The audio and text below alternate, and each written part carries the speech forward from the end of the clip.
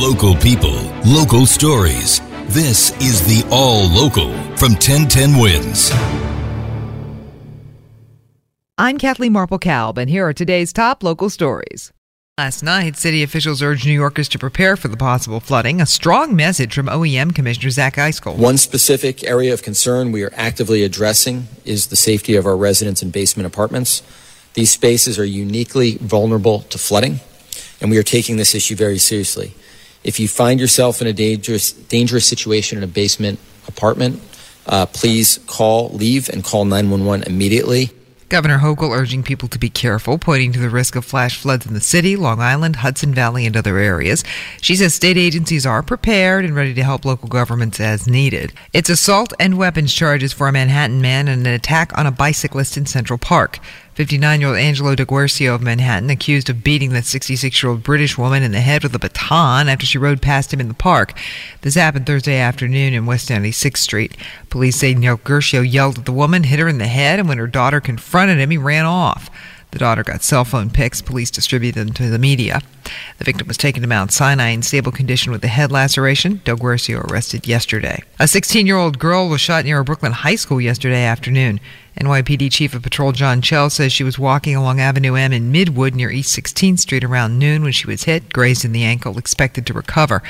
She was at nearby the Edward R. Murrow High School. Police have arrested 21-year-old Javian Johnson of Brooklyn in that attack and charged him with attempted murder. The girl was not believed to be the target. It's on to Colombia for Mayor Adams, who continues his 4-day Central America trip on the migrant crisis. He'll visit Bogota and the Darien Gap today. Yesterday, he was in Ecuador meeting with migrant families. The Post reports he did not explicitly tell them not to come here. They went over their plan and how this is impacting here in this country. Meantime, a group of council members has proposed a bill that would block the mayor from rolling back the universal right to shelter policy and setting 30 or 60-day limits. The councilors describe his move as cruel and inhumane. Also today, word that more than a dozen migrants are dead, dozens more hurt after a bus overturned on the way to the U.S.-Mexico border. His Honor will give a news conference after visiting the Darien Gap and then return to the city. That was not meth at a city migrant shelter earlier this week. NYPD telling the Post a pound of white powder found in a Staten Island site was nothing more than Epsom salts. Happened Wednesday. A hotel employee found the powder in a black bag, and authorities initially identified it as a drug. The NYCLU is taking legal action to access patterns of misconduct from the state police. The New York Civil Liberties Union has been working on more transparency from police departments throughout the state, including the state police. Attorney Bobby Hodgson says records that have been turned over aren't transparent enough. So the vast majority of the records we got just had these redactions that prevented us from seeing if, for example, an officer had 60 unsubstantiated complaints next to their name or 2. Hodgson says his organization is looking to examine patterns of misconduct. Lawsuits have been filed against Nassau and Suffolk counties, the city of Yonkers, and others.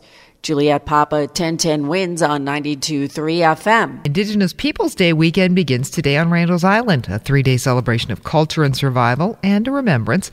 Cliff Matias is the director of the event. Every time an Indigenous person has an opportunity to dance, to sing, to know their traditions, to know their culture, that's an amazing feat considering the attempted genocide of us as a people. Attendees this year include Indigenous tribal leaders, Indigenous UFC fighters, and Taboo from the Black Eyed Peas. The event also includes a Monday morning sunrise ceremony to celebrate life and honor those who've perished.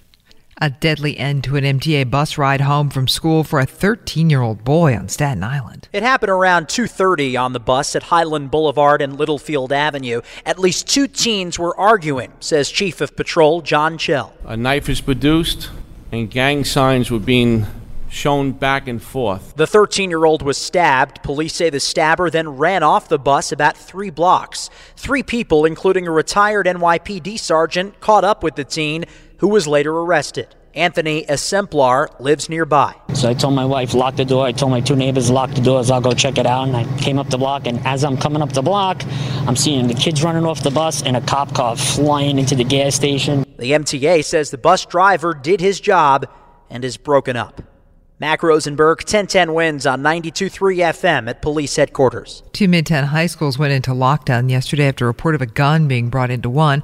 NYPD Chief of Patrol John Chell says authorities looked into a tip about the high school for environmental studies. When they do the reverse scanning, they ultimately find a firearm we're looking for. Then they find a second firearm on a different student. And they find an imitation pistol on a third student. This, on the same day, 2 students at Independence High School were taken into custody after police recovered weapons there.